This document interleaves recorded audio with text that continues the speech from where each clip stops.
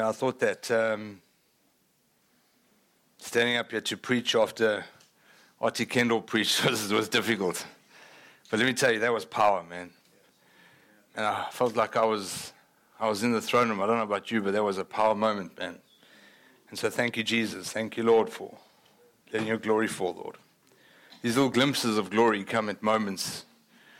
And it just excites me because if we can experience even the tiniest bit of glory and think, man, it's just like nothing I've ever experienced before in my life. Can you imagine what it will be like one day in eternity when we have glory after glory after glory, where everything fades into significance, when our lives, our desires, our hearts, our motives, our hearts have been purified by the presence of God and we're just standing in His presence. Man, I long for that day, Lord.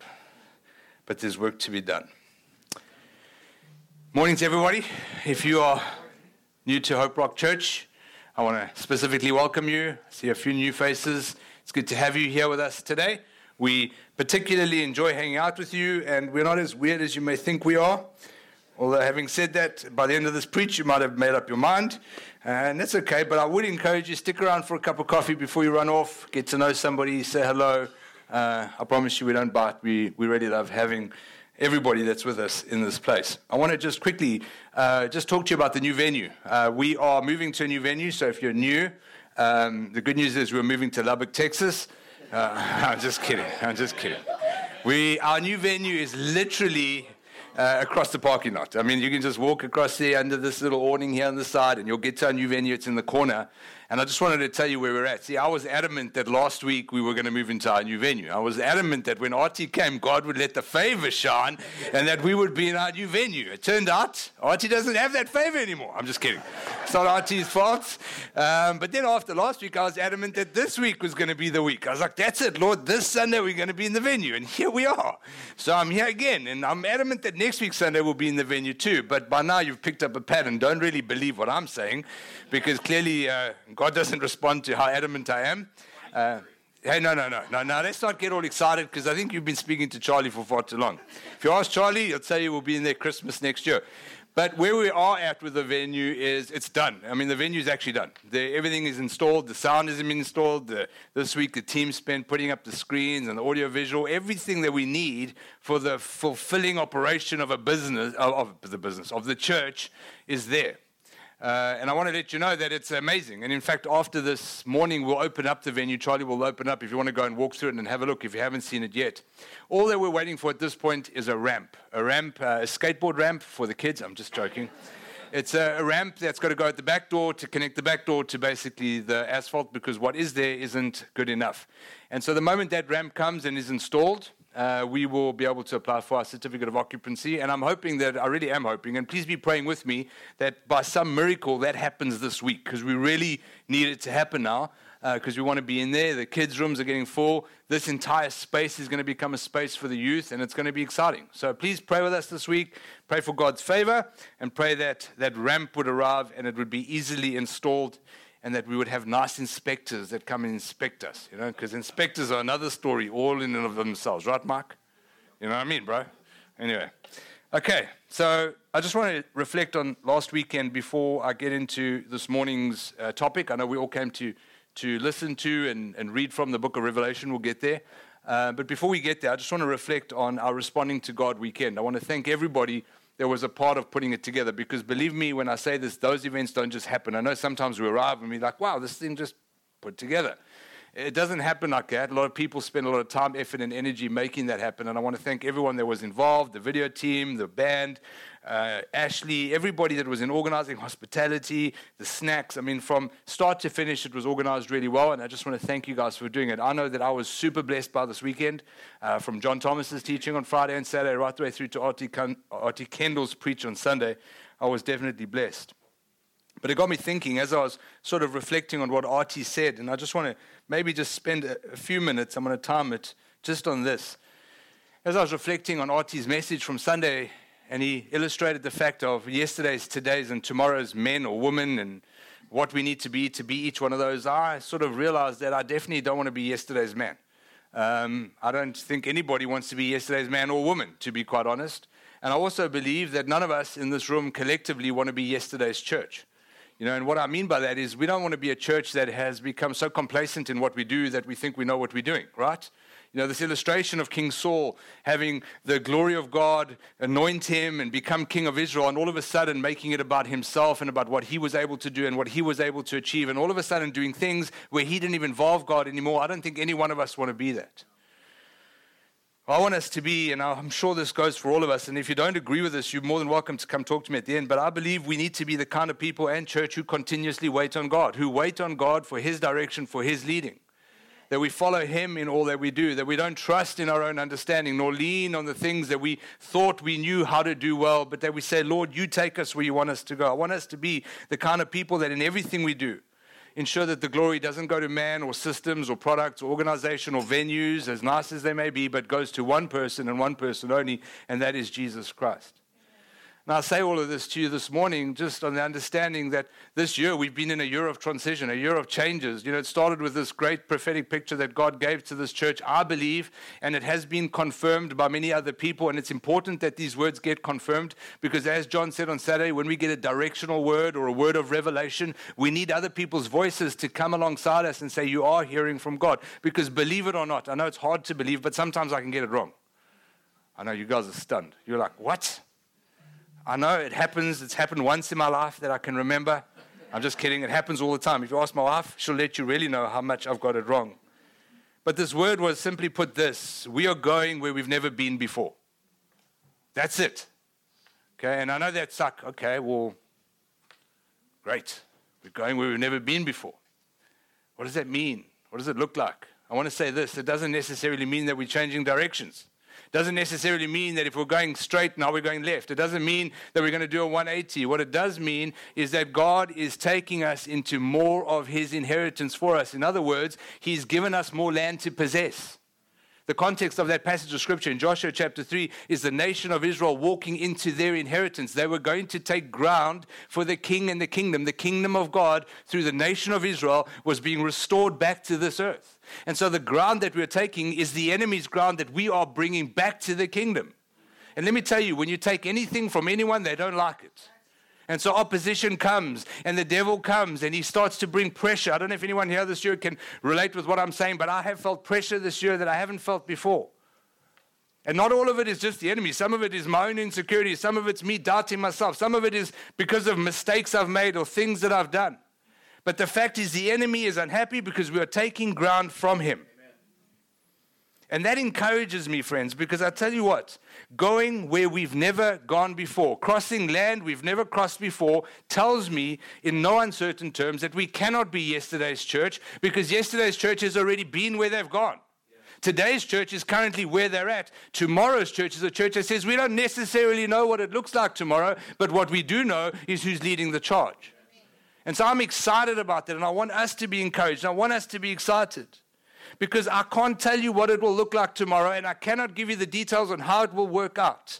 But what I do know is just like the nation of Israel, who were commanded by God to cross the Jordan, knew that they were going to Canaan, we know where we're going. We're going to this, to know Christ and to make him known. That's the vision. The vision will never, ever come to completion. It will be something we do from this day till the day that we die. But that's where we're going. Our job as this church is to represent the King and the kingdom in the city of Lakeway, in the state of Texas, in the nations of the world. Whether that's through church campuses, church plants, whether that's through other venues, this venue, only these venues, I don't know the details. What I do know is I want to do that. And as long as we know where we're going, and that's to Jesus and honoring him, the steps in between are preparation and opportunities for us to learn how to fight the giants we're going to face. And maybe we've slayed some giants this year, but maybe there's more to come. I don't know. What I do know is when God said to the nation of Israel, I want you to go to Jericho, and this is how you're going to conquer it. You're going to walk around in circles and blow a trumpet, and everything's going to work out. They must have thought, this guy, Joshua, has lost his mind. And maybe sometimes you look at me and say, Marco's lost his mind. The elders have lost their mind. The church has lost its mind. But the things of God are the things of man. His ways are higher than ours. And I know, friends, that we are moving in his will. Deuteronomy chapter 11 and verse 10, such a powerful passage of the scripture that I felt so both encouraged and convicted by this week. It says this, for the land that you are entering to take possession of, it is not like the land of Egypt from which you have come, where you sowed your seed and irrigated it like a garden of vegetables. We want to go back to Egypt all the time because we know what Egypt looked like. It's comfortable there. But you know what's interesting here? The illustration that is used here by Moses to prepare the nation for the inheritance is in Israel. It was easy to plant. The Nile flooded twice a year. You could set your clock to it. Don't worry. You put your seeds in the ground. The water was going to come. But the land that you are going into, over to possess, is a land of hills and valleys. Not everything's straight. Not everything's on the flat road. Sometimes you're going to have to climb. But guess what? At the top of the hill, there's another valley. And we're going to go into those valley seasons and those mountaintops, which drinks water by the rain from heaven. It's a season of faith. The nation of Israel, in order to stick close to God, had to learn one very important lesson. Not the way Pharaoh did things, not the way the Nile watered our plants, but we believe that the God who has promised us all the things that has promised us will lead us to where he wants us to go, and he'll provide for us. He will dictate what we do. He will lead us and guide us. He will give us the enemies that we need to conquer. Being tomorrow's church means that we settle that the place that we're going is going to be different from the place that we're in or have come from. It means we learn to have grace for one another. It means that we learn to love one another through the seasons that we'll go through. It means that we understand it will require not only different thinking and a willingness to change and adapt, but most importantly, and hear me when I say this, it will require single-minded devotion to keeping our eyes on Jesus. That's the only way we go where God's taking us. Now we can preach on Revelation. Amen. Anyway, I want to encourage you with that because that's what the Lord's been working in my heart this week. And I haven't been up here for a while, so I thought it's always good for me to take the opportunity to share what's on my heart so that everyone knows. We are in the book of Revelation. Surprised if you're a visitor. You're like, oh gosh, the Revelation. What's going to happen today? In truth, I'm not really sure how this is all going to go because as of this morning, I felt like the Lord was still adding stuff to what he wanted me to say. But we started this series at the beginning of the year, and I'm going to spend a few minutes just recapping. And please humor me if you are from Hope Rock Church. I know you're like, man, we've been through all this, but we have to understand that it's important to know where we've come from in order to know where we're going. The book of Revelation is interconnected. It speaks to every single thing that happens, links into the next thing, and the visions that we see sometimes refer back to visions in the past. But the first thing I do want to say, in understanding the book of Revelation, we have to remember some critical things about this book. More than any prophetic word that you have been given or prophetic word that is spoken over you as a corporate entity, maybe us as a church or whatever the case is, this revelation found in the book of Revelation is the one revelation that every single one of us can trust. And I say that to you because of the way the book starts. This is the revelation of Jesus Christ. And if Jesus Christ is our North Star, our center point, the only one that we're aiming for, we can trust that this revelation is true. And even though this book was written to people that lived thousands of years ago, the 7 churches in modern-day Turkey, that day Asia Minor, this book has transcended time, and it still continues to transcend time. It is speaking to us today as God's church. This book will help us to understand that while sometimes we look around us and we think the world is out of control, everything's gone mad, where's God in the midst of all of this? God is actually there. And believe me when I say this, that everything is actually well under control. And thank goodness it's not our control. Thank goodness it's not the government's control. Thank goodness it's not some type of organization's control. It is under the control of God. We are blessed when we read this book. There's a blessing attached to the book of Revelation. Revelations 1 verse 3, blessed is the one who reads aloud the words of this prophecy, and blessed are those who hear. Remember, that's important. Those who hear. We've got to hear what God is saying to us. And the ones who keep what is written in it, for the time is near. And make no mistake, this book deals with hard realities. It deals with truths that sometimes we don't want to read or have to face. But the fact of the matter is the message for us as the church is not a message of fear. It's not a message of doom. It's not a message of gloom. It's a message of hope. It's a message to remind a suffering church that's living amidst the world that guess what? Jesus is seated at the right hand of the Father. And because of that, he's the conquering king. And because he's conquering, Christ in me, Colossians chapter 1 tells me that I am conquering too in Christ. So no matter what the world throws at me, no matter how bad things get or how dark things may seem, we are more than conquerors because of He who lives in us. Not because of any political party, not because of any outcome of an election, not because of anything anyone in this world tells you, not because of any economic outlook, not because of any wars in the world, but because Jesus Christ is on the throne, and by virtue of that, as we follow Christ, He will lead us into all the areas that He wants us to go. There were 7 churches. The book started with the 7 churches that we spoke about in section 1. There's 8 major sections, I believe, in the book of Revelation. First section dealt with 7 churches scattered around Asia Minor. It's almost as if God was bringing us right down to the micro level, and He was looking at the church. That little dot on the stage, you can't see it, but He's focusing in on the church. He says, John, I want you to write 7 letters to these 7 churches. And through those churches, we learn so many things. The one thing we should never do is read the letters to the 7 churches and say, man, that church was messed up. Because guess what? Those 7 churches are represented right here.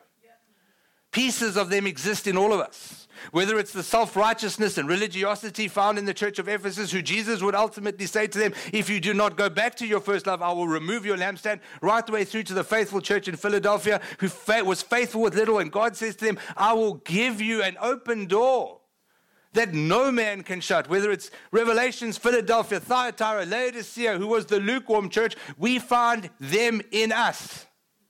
And God is speaking to His church saying, take the commendations, take the exhortations, take those things that those churches were encouraged for and do more of that.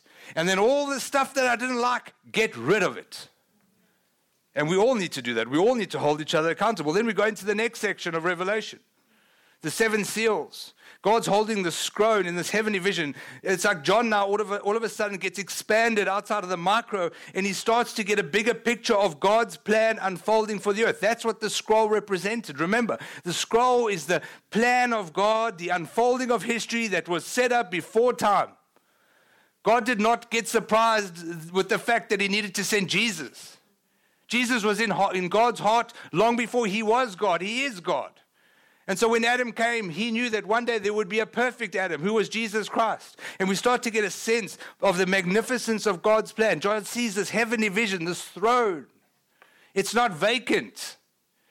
It wasn't absent. It didn't say, be back later. I'm not sure what's going on down there. When things settle down, I'll come back. No, God was on the throne. The Ancient of Days is seated in His throne, in the center of the universe, ruling and reigning in power, surrounded by the elders, the seraphim, the angels, the host of heaven, multitudes, singing, holy, holy, holy is the Lord God Almighty. That's the God that we serve. And He is right there on that throne. This morning, I felt like I was even a little bit in the throne room, and that was scary. I felt like I was a tiny dot on the floor. I can't explain it. But I was like, if I can just sink into the floor even more, Lord, that'll be okay. Just hide me away from your presence. Isaiah 6, woe is me, Lord, when we encounter the living God. Sometimes we just come into church so flippantly. Woe is me, Lord.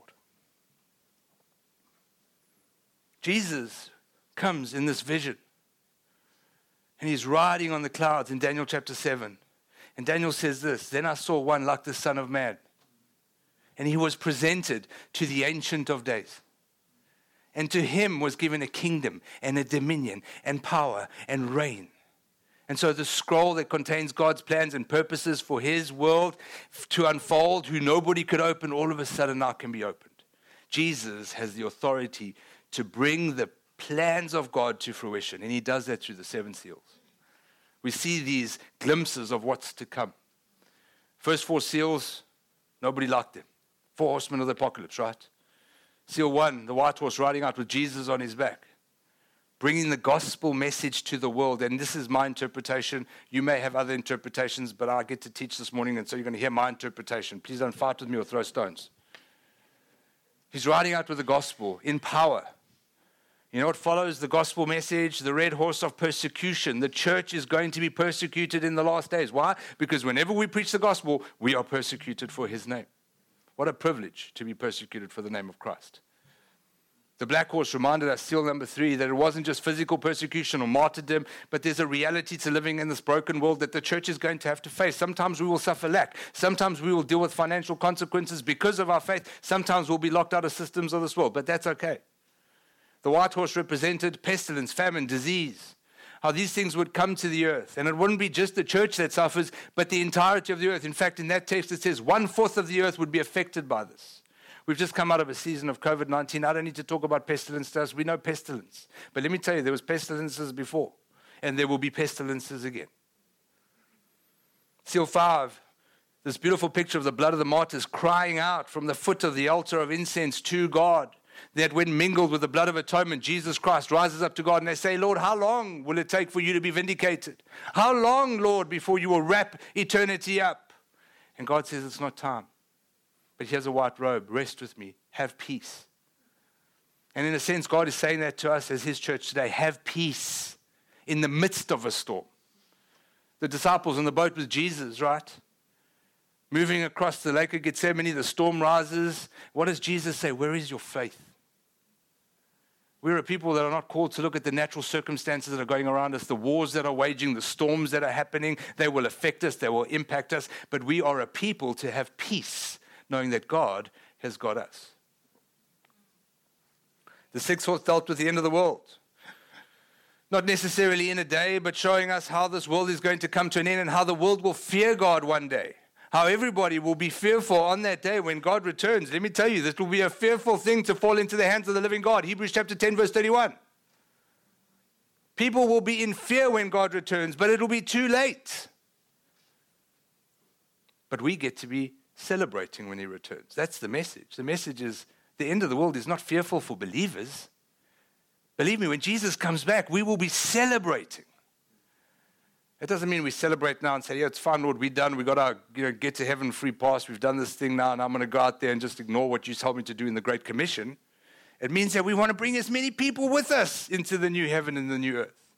Seal 7, the final seal, which was really just one verse, and then there was silence in heaven for 30 minutes. It was not a silence as a result of peace. It was the judgment seat of Christ, I believe, where God was judging the living and the dead. Those who will make it into heaven and those who will be cast in eternal fire. Reality. There is a judgment coming. But again, we were sealed with the names of our God written on us. We are God's property. The angels in the four corners of the earth were not released until God's people had been sealed. We have received the sealed, promised Holy Spirit, friends. And that brings us to the 7 trumpets. I'm sorry if I'm a bit heavy this morning. Now, I do want to say something again before all the theologians in the room stand up. I'm not a theologian, okay? I was a drug addict. The only theology I studied was what God showed me in his scriptures. I don't have a degree from any university. What I do have is a passion for God's word and a passion to learn more about him. And so the way I'm interpreting the 7 trumpets is my interpretation. Not one that I've developed myself, one that I find resonates with me and that I can stand on. You might have different ways of interpreting the book of Revelation. They're all wrong. I'm just joking. One day we will know how this book should have been or could have been interpreted. I'm giving you my best interpretation of what I believe is happening. And I'm saying that to you now at this point. Is because as we move on to the 7 trumpets, sometimes we think, oh, well, this is another set of visions. This is all different now. Now we entered a new phase. There's Judgment Day, but now there's another Judgment Day coming. I believe that the book of Revelation should be read spirally. Not historically, like it was only for the church then, nor futurely. It's for someday in the future, nor sequentially, where things happen in the book based on certain predetermined times. I don't necessarily believe that. What I believe is the book of Revelation is one story. It's the scroll. It's the unfolding of God's plan for all of eternity. And what we're doing is we're looking at that plan from different perspectives as we go around these spirals. And so the 7 seals spoke of an event that was going to happen. The 7 trumpets are going to deal with that same event, except we're looking at it from a different perspective. That's the view that I'm taking this morning. And we can be friends if we disagree on this. There are open-handed issues in the kingdom that we turn into dogmatic issues and issues of, no, we can't walk together. Unless you're a premillennial dispensationalist, I cannot serve in this church. Man, let me tell you, I don't believe that that's God's desire. I think we can have debates and have fun and argue about this stuff. And Mark and I argue about it all the time. And Mark's an elder in the church. But we stand on our love for Christ together. You know, it's important you know where I'm coming from. Turn with me your Bibles to Revelations chapter 8, verse 2. And I'm going to pray for us. Man, it took me a long time to get to prayer today. Holy Father, thank you, Lord, for letting your glory fall, even in small part this morning. And even if it was just me who experienced it, Lord, thank you, Lord. Thank you, Lord, for reminding us that you are in control, that you are above us, you are beyond us, you are far higher and greater than we could ever imagine, Lord, and that we won't get all of these things right as we read your book. But I pray that this morning the spirit of wisdom and revelation would be manifest in our hearts, that you would speak to us through revelation knowledge, that you would bring peace to us, Lord, and that you would give us a hope, Lord, a hope that cannot be shaken because the foundation of our hope is Jesus Christ. And I pray that your word would be spoken, not my word, not my opinions, not my agenda, but your word. In Jesus' name I pray. Amen.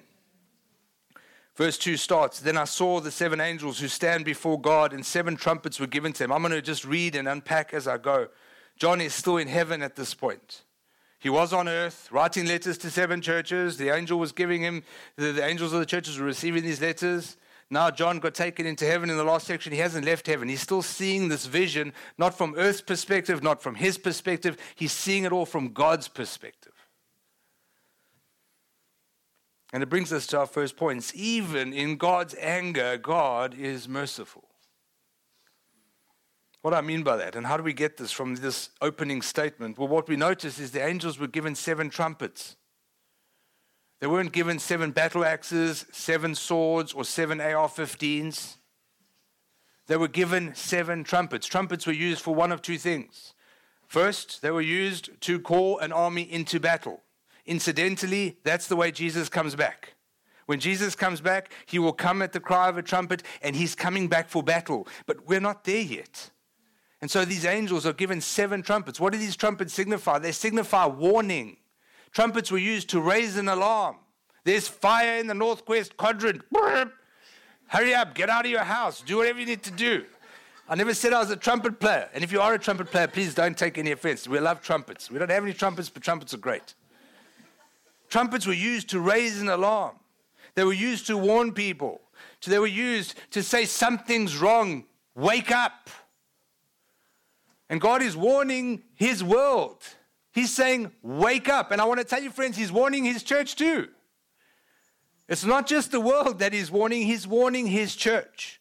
Ezekiel chapter 33 says this, "Then the word of the Lord came to me."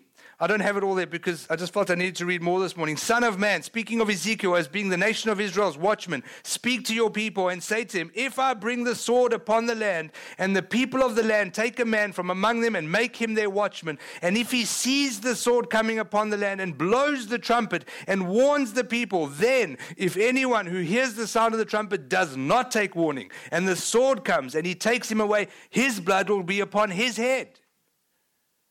And if you go forward to verse 5, he says this. He says, "However, but if he had taken warning, he would save his life." The 7 seals largely and mostly were focused on the church, the suffering church, what the church is going to go through in the end times, how we are going to be affected by God's judgment in terms of the world that we live in, but it's not directed to us. We can take peace in that. I believe this is a passage and this section is about warning both the church and the world. The church that's fallen asleep to wake up. The church that's allowed the counterfeit Holy Spirit to manifest in their meetings to wake up. The church that's taken their eyes off God to wake up. The church that has become about themselves to wake up. But he's warning the world too. He's saying to everybody in this world who chooses not to follow Jesus, he's saying, wake up. Verse 3 continues, "And another angel came and stood at the altar with a golden censer. And he was given much incense to offer with the prayers of all the saints on the golden altar before the throne. And the smoke of the incense with the prayers of the saints rose before God from the hand of the angel." This is Old Testament symbolism, and what it's telling us is that our cries, our pain, our suffering will be heard.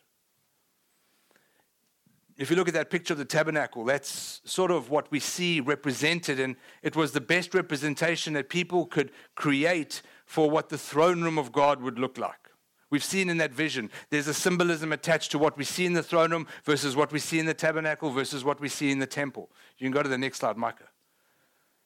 Right outside the door or the veil to the Holy of Holies was a 4-posted altar called the altar of incense. that altar was used for two things. One, incense would be offered to it daily, but at a certain point every year on the Day of Atonement, the priest would come in and he would bring the blood of atonement and he would put it onto the four corners. The priests in those days had two functions. One, walk into the tabernacle every day and make sure that the menorah, the seven-branched lampstand is burning bright. Why? Because no longer is this world in darkness. It has been invaded with light. Why? Because Jesus has come. He is the light of the world. Every time believers are referred to in the text, we are salt and light. The menorah is burning every day. Why? Because we carry Christ in us, the hope of glory. But the priest then would go to the altar and he would offer this incense to the Lord, and it was always representative of the prayers of God's people. But there's something interesting that happens here in this text. You see, the prayers of God's people cannot make it to God on their own. Your prayers will never reach the holiness of God on your own. But this text says this: he was given much incense to offer with the prayers of the saints. The intercession of Jesus Christ, who stands before God the Father and intercedes on our behalf, is added to our prayers, and together they are sanctified. They come before God. No matter what you are going through, no matter how hard your life may be right now, no matter how much you feel dishonored or unworthy, or maybe you're going through some real physical challenges in your life this morning, understand that your prayers will rise to God because the intercession of Jesus Christ is mingled with it. Now you might be thinking, but in the context of this passage, what are these people praying about? What is this that the angels bring in before God? Once Jesus' intercession has been mingled with it and our prayers have come together, what is it that's actually rising before God? Well, we have to understand the context. And if we remember the blood of the martyrs in seal number 5 in the previous section that we read, the blood of the martyrs was crying out to God the Father, again, passing through the altar of incense, through the atoning blood of Christ, to God the Father. The prayers that have risen to God are like the prayers of the nation of Israel as they were living in captivity. Oh Lord, redeem us, save us, set us free. Maybe you've looked at the world and thought, how can there be all this injustice? How is it that millions of babies are slaughtered every day? How is it that people get treated the way they do? Why do good things happen to bad people? We've all asked the question. Those cries of our hearts as God's children have risen up to God, and it's been happening for thousands of years. That's one long prayer meeting, let me tell you. Verse 5, the angel took the censer and filled it with fire from the altar and threw it on the earth. You see, no matter how long we think God is not acting, believe me, there will come a day, and it has been happening, where God has acted. It's interesting, this notion of fire. He takes fire from heaven, which represents judgment, the purifying power of God, and he casts it to earth. So often we think that the world's in the state it's in because we've allowed it to happen. Let me tell you, judgment comes from above to below, not the other way around. We don't bring judgment on ourselves. God brings judgment. And I know that might offend some theology, but let me tell you, that's the way it is. He is a holy God who will stand for no iniquity, and when the prayers of his saints rise up to him, he will respond. And there were peals of thunder, rumblings, flashes of lightning, and an earthquake. Remember what happened when God showed up on Mount Sinai? It says there were peals of thunder, rumblings, and an earthquake, lightning. The presence of God is behind this judgment. This is not the angel dishing out judgment. This is God's presence saying, I will stand for it no longer. Now the 7 angels who had the 7 trumpets prepared to blow them. God is acting. But he is giving the angels the opportunity to warn us. God is acting. Will you listen? God's warnings come through judgment. C.S. Lewis puts it this way. He says, God whispers to us in our pleasures. When things are going great, when we're enjoying life, God's voice is very silent. He says he speaks to us in our consciences. In other words, when we sin, all of a sudden God becomes a little bit more real. Because either we are convicted by the Holy Spirit or the enemy comes and he condemns you. But he says something interesting. He says, but he shouts at us in our pain. It is God's megaphone to rouse a deaf and sleeping world. Now, you might be thinking, Man, that sounds harsh. What kind of God is this that we serve? Why would God do this to his people? Why would he create earth only to destroy earth? Well, I want to tell you that if there was another way, God has tried all of them. Started with Adam and Eve in the garden, right? In community with God, walking with him every day in the cool of the night, as one would relate to each other. What did they do? They rebelled. So then God sent Noah. Chapter 6 of Genesis. Fix a whole bunch of evil that was happening in the world then. And let me tell you, the Bible says that these are the days of Noah. We're at that same level of depravity in the world today. God sends Noah and he warns them. Hey guys, God is not happy. He's bringing judgment. What did they do? They didn't get into the ark, which represented Jesus Christ. It's the forerunner to Christ. They chose to carry on in their sin. And so guess what happens? Judgment comes.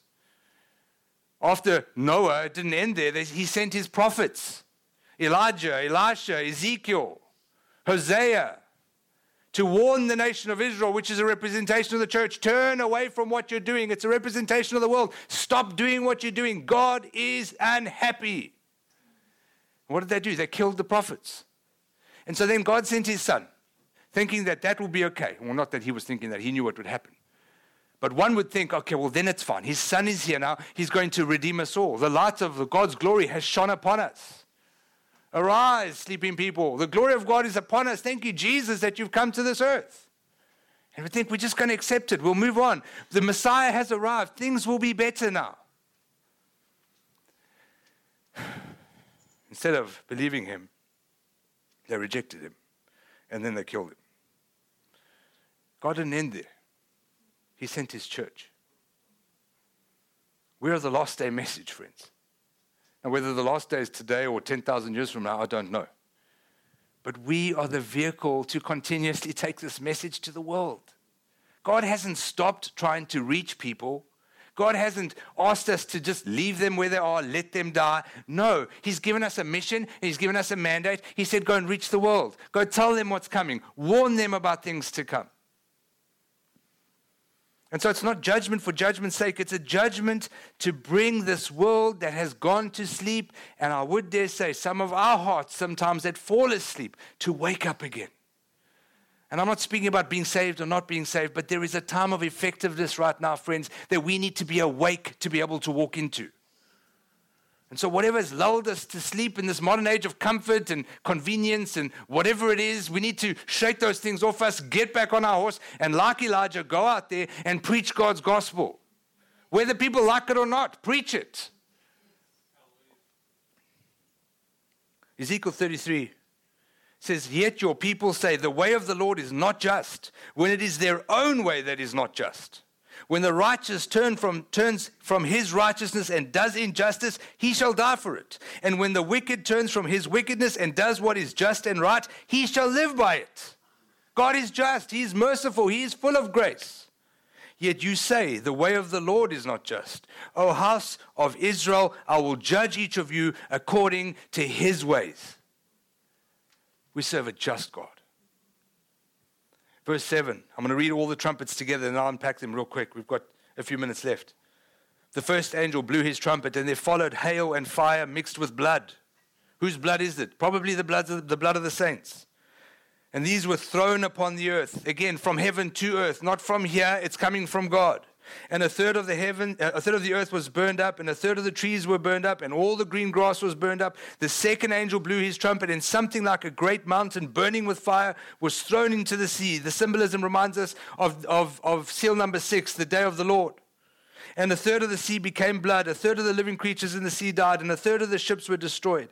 The third angel blew his trumpet, and a great star fell from heaven, blazing like a torch, and it fell on a third of the rivers and on the springs of water. The name of the star is wormwood. A third of the waters became wormwood, became bitter. It became polluted.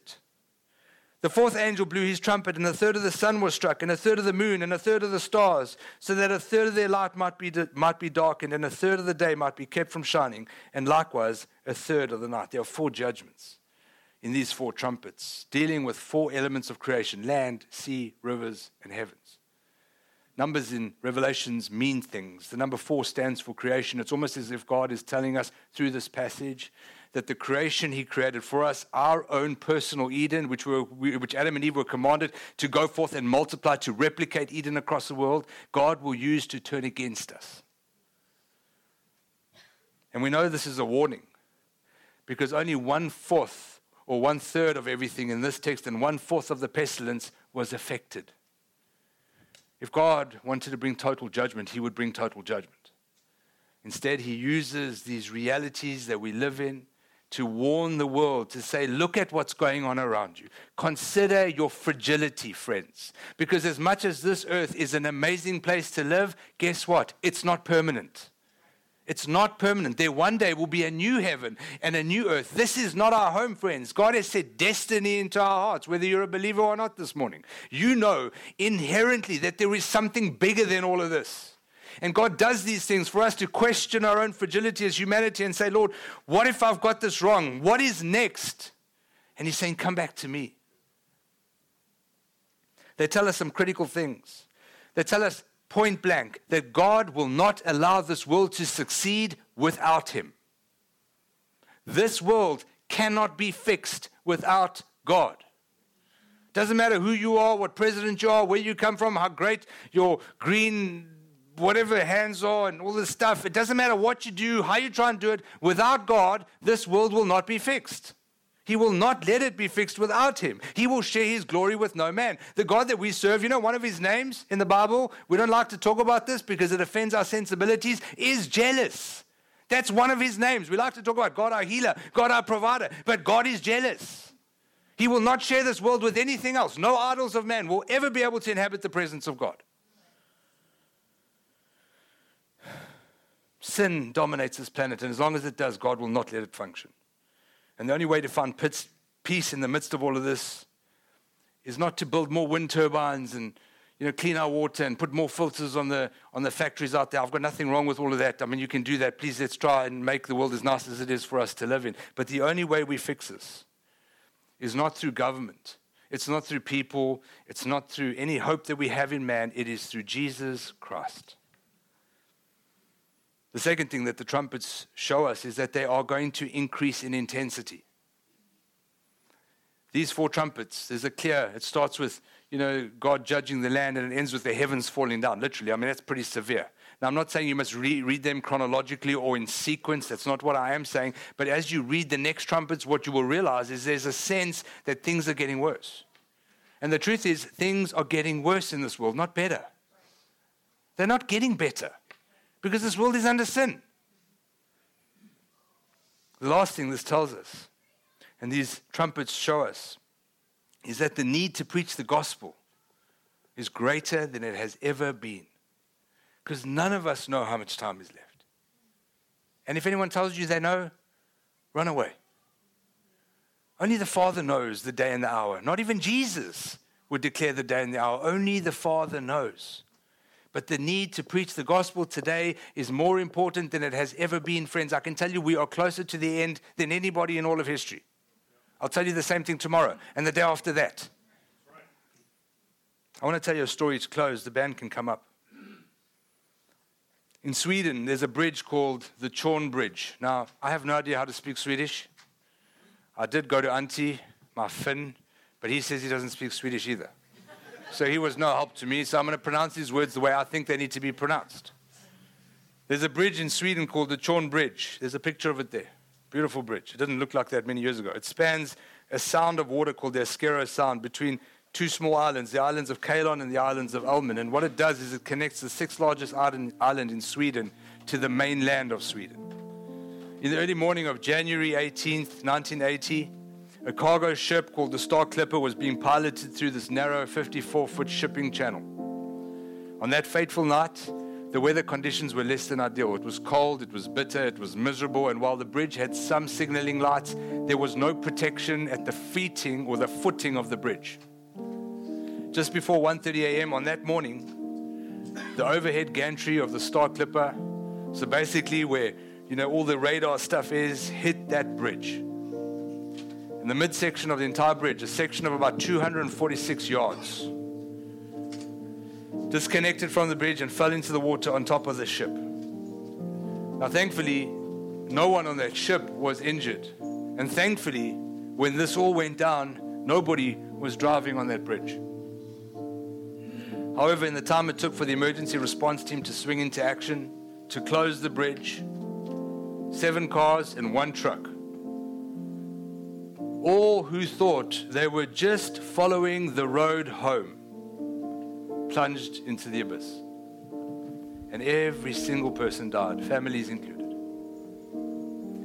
I think what's worse than that, and that's pretty bad, was the fact that the people on the ship, the captain of the ship, the crew of the ship, as well as a truck driver who managed to stop in time, could do nothing to stop the people from driving over the abyss. Now you could think to yourself, what the heck does this have to do with us this morning in church? The point is this: much like the drivers that were going to cross that bridge were fatefully unaware that there was no bridge to cross, much of this world functions in exactly the same way. You see thousands, maybe millions and billions of people, maybe people here even this morning, think that they can just keep following the road home and everything will just work out in the end. Instead, what's waiting for many of them is not a bridge. It's a fall into the abyss of hell.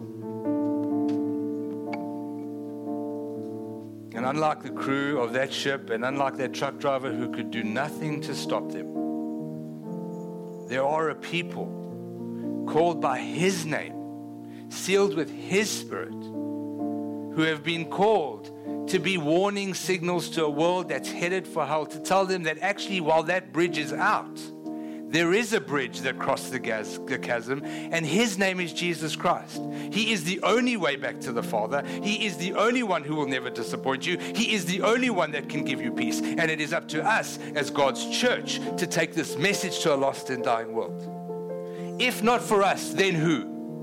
The world is without hope until the church rises up and starts to do what it was commissioned to do. Go and reach the nations, preach the gospel, make disciples, tell people there is a way. Don't get angry with God because He's bringing judgment. Say, thank you for the warning. I'm taking this warning seriously and I'm going to tell the world. That's up to each of us today to do. And I want to encourage us today. I know it sounded heavy, but that's why Hope Rock Church exists. Do you want to know what our vision is? Our vision is to tell the world there is a bridge, and His name is Jesus Christ. And this bridge will never fail. He will never let you down. He will be there in your darkest days. You'll be there in your happiest days. And every day in between. But make no mistake, friends. The day is coming when it will be too late. Can I ask you to stand? I want to pray for us in closing. We're going to sing one last song. And then we're going to invite the children into the meeting. And so if your kids start appearing, don't stress. It wasn't a manifestation. God didn't teleport them to us. We brought them in. Because we want to pray for our kids and any educators in this room who are teaching, whether you're a homeschooling parent or whether you are a teacher in a school or work in a school or involved in education. We want to pray for you at the end. But before we do that, can I ask us just to quieten our hearts just for a second? If anyone here doesn't know Jesus and needs to or wants to, or something of this morning has compelled you, it's called the Holy Spirit to want to act. I want to invite you to come and talk to me after the service. I'll be here afterwards. I'm here to pray with you, here to talk to you about what it means. You might even have questions. You can even shout at me if you want. But I want to let you know that the invitation this morning to cross the bridge that will never fail is open to anybody in this room. Maybe you're not sure if you've ever actually made that decision to follow that alternative route. Well, this morning the decision and the opportunity is open to you. Come and talk to us. There will be a prayer team here to pray with you after the meeting and to walk alongside you as you make this decision. But for all of us that are here this morning who do know Jesus, can I ask us to raise our hands? If you wouldn't mind, I'm going to ask that God would give us the courage we've never had to take these warnings seriously and to preach them to a lost and dying world. Heavenly Father, we come to you today, Lord, as your church, the vehicle, Lord, to bring this message to a lost and dying world. And we don't think we're it, Lord. Believe me, we're not it. This is not it. We recognize, Lord, that we are full of faults and failures. We recognize that we're full of flesh at times.